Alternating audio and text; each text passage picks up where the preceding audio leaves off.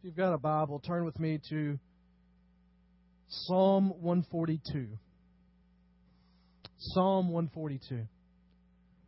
Sometimes the Lord throws you a little curveball, and we're going to look at a different passage than I intended this morning. The points work.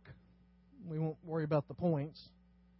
We're talking today about breaking free from the cage of failure. And what I really want to talk about is how do you proceed when you find yourself in a place where you don't have a clue how to move forward?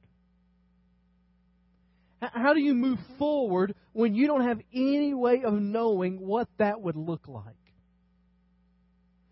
You know, failure is one of those things that we all experience. I mean, it's one of those things that great men throughout history, great women throughout history have experienced. Failure is a common denominator among people. But what really determines our lives are not whether we fail or not. It's how we respond to failure.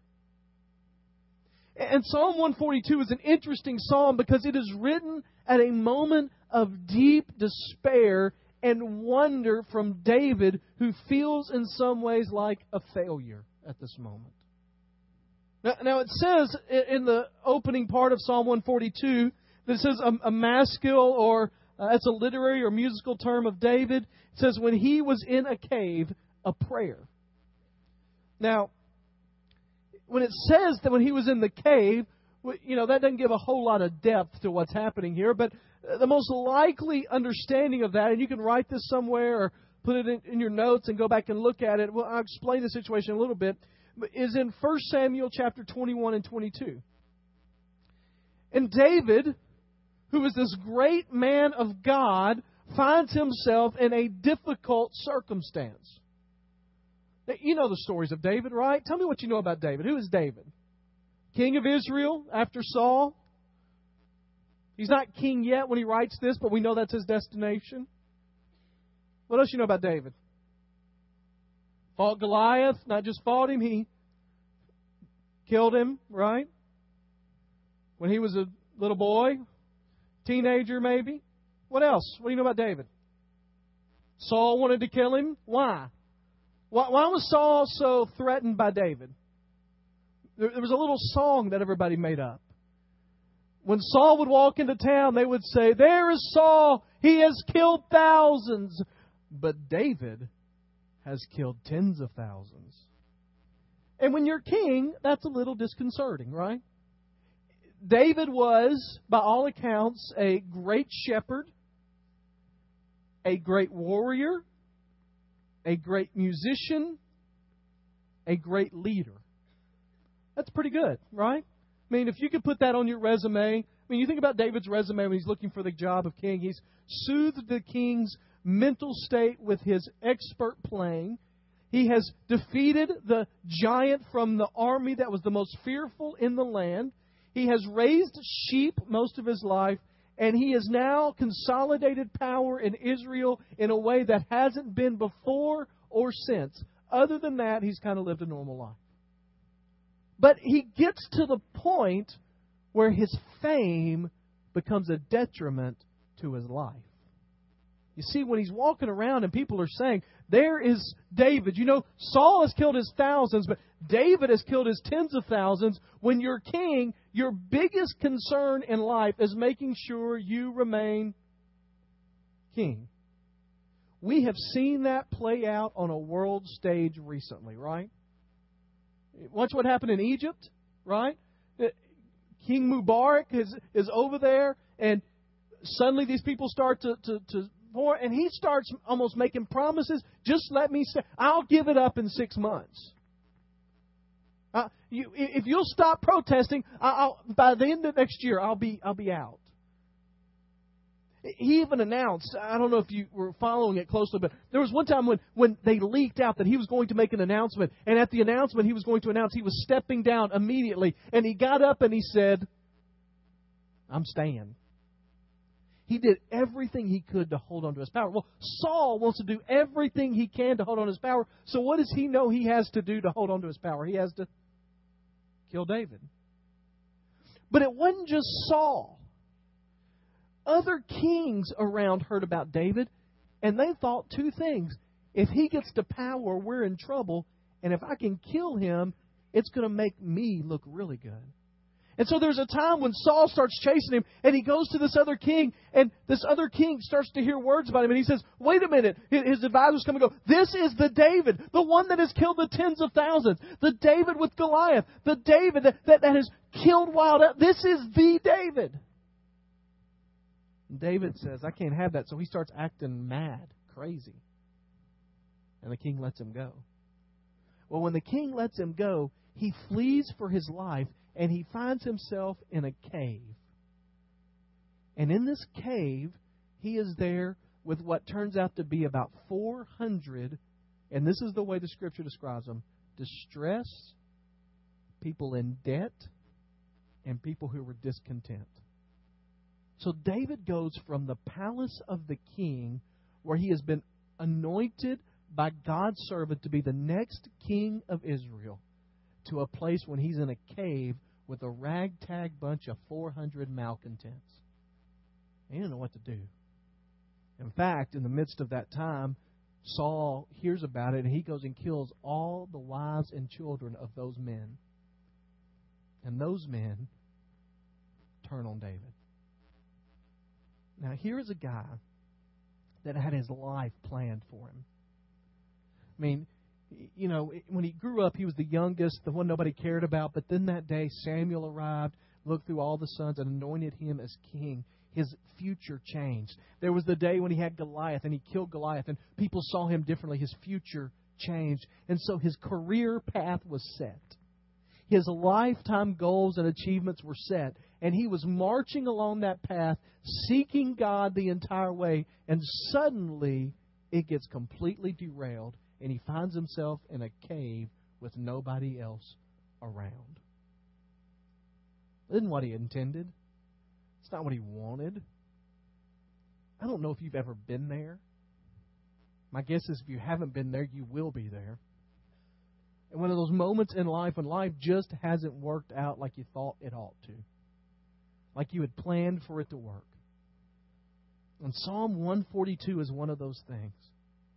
And in the midst of those times, we have to remember some very specific things. Let's read Psalm 142 together. It says, I cry aloud to the Lord. I lift up my voice to the Lord for mercy. I pour out my complaint before Him. Before Him, I tell Him my trouble. When my spirit grows faint within me, it is you who know my way. In the path where I walk, men have hidden a snare for me. Look to my right and see. No one is concerned for me. I have no refuge. No one cares for my life. I cry to you, O Lord. I say, you are my refuge, my portion in the land of the living. Listen to my cry, for I am in desperate need. Rescue me from those who pursue me, for they are too strong for me. Set me free from my prison, that I may praise your name. Then the righteous will gather about me because of your goodness to me.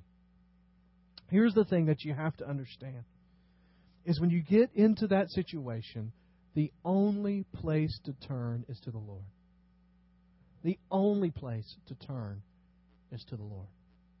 When you find yourself in that place when life hasn't worked out, when things haven't gone your way, when you need somebody stronger than yourself to carry you along, the only place to turn is to the Lord. And it says here in the first few verses that is exactly what David did. He cries out to the Lord. There is a description in 1 Samuel where he calls for someone to get him the priestly garments, where he calls for someone to ask them to come and to go to the Lord on his behalf, when he seeks the Lord with all of his heart. But what I love is David comes as honestly and as openly as he can before the Lord.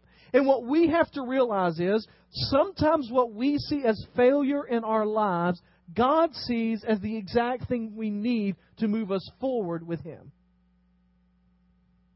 Those moments in your life when you've been rejected, when you've lost something, when you've been discouraged, when it hasn't worked out, when your plan has failed, may be the exact moment God is using and calling you to a level of commitment and to a level of following Him that is different than higher than anything you've experienced before. And what God is doing in this moment is preparing David preparing him for the day when he will be king. David is honest with God. You know, Scripture talks about not being a complainer and not being somebody that stirs discontent. But the truth is, Scripture also teaches that it's okay when you have real concerns to bring them to the Lord. Now, it's not okay to spread it all around and make everybody else upset. It is okay to bring it to the Lord and to complain directly to Him. Now, here's the reason that David went to the Lord and the reason that we must, when it comes into our time, to follow Him. The first reason is because we have to remember that God is sovereign. Somebody tell me, what does the word sovereign mean? In control? Thought I was going to have to draw a W. In control. Somebody else. Someone is sovereign. What does that mean? Does what He wants to do when He wants to do it. All powerful. All those are kind of interrelated. The sovereign comes from a ruling king kind of thing. Okay? Comes from a kingdom kind of mentality, and that the sovereign can make rules, can make laws, is in control of what happens in his country. Well, the truth is, Scripture teaches that God is in control. And so when you get in that cave, when you get in that place, you can understand that God still is in control of everything that is happening. Everything. There is nothing that slips by His radar. There is nothing that catches Him by surprise. There is nothing that He cannot act upon. He is in control of what is happening in your life. Now, that's encouraging. It's partially encouraging because it means that we can't mess God's ultimate plan up. Isn't that good? That's good. That's really good. Because I would mess it up if I could. There are just some things in life that we know, given the opportunity, we would mess up. I am not a handyman. Now, I can put things together if it's got instructions, but if it's got to be fixed, I need some help.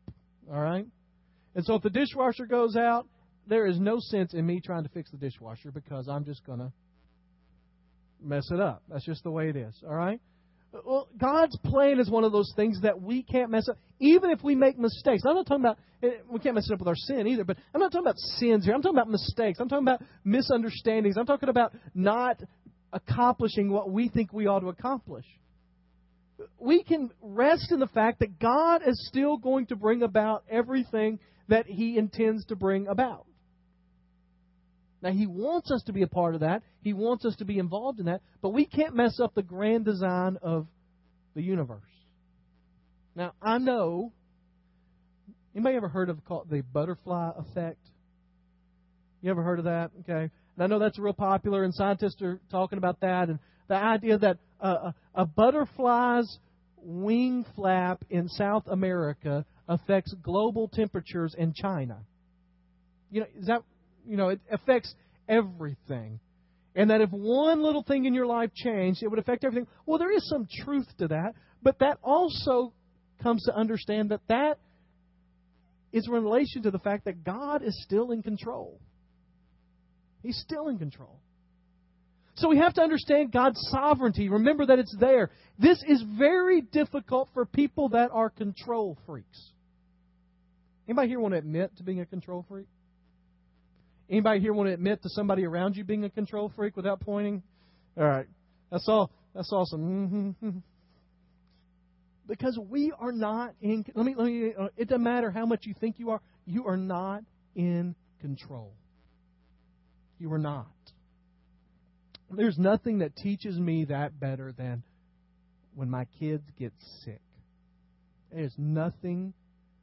We've had the stomach virus. Everybody love the stomach virus. Isn't that a wonderful thing? That's one of those things I'm going to ask God about when I get to heaven. I mean, really. It's terrible. And the worst part about it is when the first child gets it, you just know it's coming through the whole house. Right? And there is nothing. I mean, you can Lysol all you want. You can Clorox wipe everything in your house. You can scrub your hands with bleach. I don't advise that, all right? And sometimes there's nothing you can do about it. You're not in control of that thing. And so we just have to realize real quick, we're not in control of the situation. We find ourselves in a cave. We didn't necessarily do anything to get us there, and we can't do anything to get us out on our own. So you remember God's sovereignty. Then you remember His faithfulness. The reason that David could cry out to God is because God had always been faithful to him. What he's saying is, you are my refuge, my portion in the land of the living. What he's saying with the you are my refuge, he's saying is, God, you have always been the place where I could run and I could find safety and security and strength and be encouraged and renewed. So God, I am remembering your faithfulness to me. You are the same yesterday, today, and forever. You are a God who is in control and that is faithful to me as one of your children. And then you remember His power. And He is able to do all things. He's able to do it all. Rescue me from those who pursue me. Listen to this. For they are too strong for me. One of the most difficult things in life is to admit that a problem is too big for me. And that it is only then, though, that you get to the place where you understand that God is the one that has to rescue you. On Wednesday nights, we're talking about things that aren't in the Bible, that people think are in the Bible. And last Wednesday night, we talked about the phrase that about 80% of believers said they thought was in the Bible, which is, God helps those who help themselves. And the point behind that, and the danger behind that, is saying that if I do enough, I'll get to the point where then God will help me. But that's not the way it works at all. The better understanding of that is God helps those who realize they are helpless to help themselves. Can't do anything.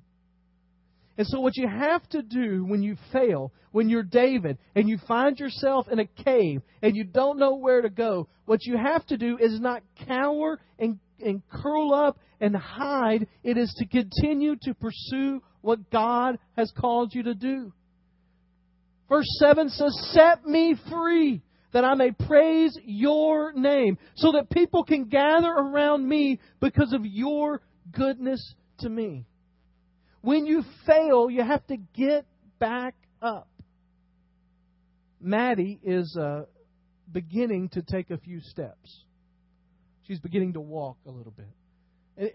If you've ever been around a kid that's beginning to walk, it is the cutest thing imaginable. All right? And especially with Maddie, because she's mine, it's just absolutely adorable. All right? But when kids walk, do they get up immediately and start jogging through the house? No.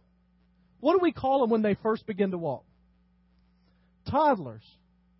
Why? Because they're going to toddle, move, and then they're going to do what? Fall. Maddie's up to about 5 or 6 steps before she falls. Now, can you imagine how ridiculous it would be if Maddie got up, took 2 steps, and she fell, and we said, well, she's done. She's never going to walk. She might as well quit trying. She's not going to walk. She fell down. And if you fall, you're never going to walk. That's ridiculous, right? Kids are much more resilient about getting back up when they fall. But as adults, sometimes when we fail, we do those kind of things. You know what? I tried to tell one of my friends that they needed to come to church, and they said no. So I don't think I'll ask them again.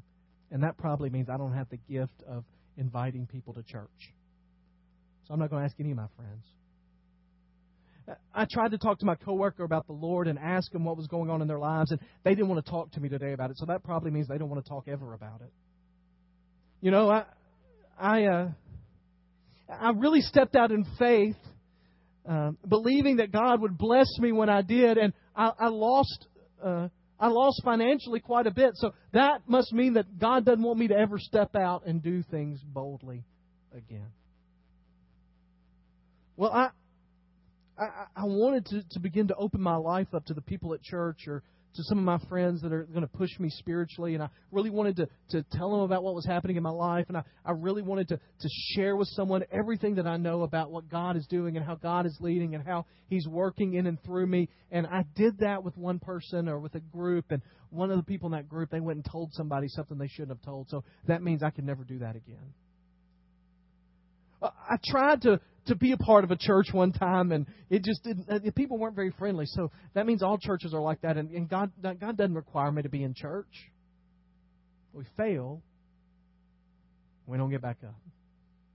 What David does here in this passage is he just simply cries out to the Lord. He begins to take action, and he rests in the presence of God. And so when you find yourself in a cave, or your bedroom, or in a broken relationship, or a failed business venture, or a bad test grade, the question is not, are you going to fail? It's going to be, how are you going to respond when you do? Herman Melville, who wrote the book Moby Dick, once said that nobody can claim to be great if they've never failed, because failure is the test of greatness.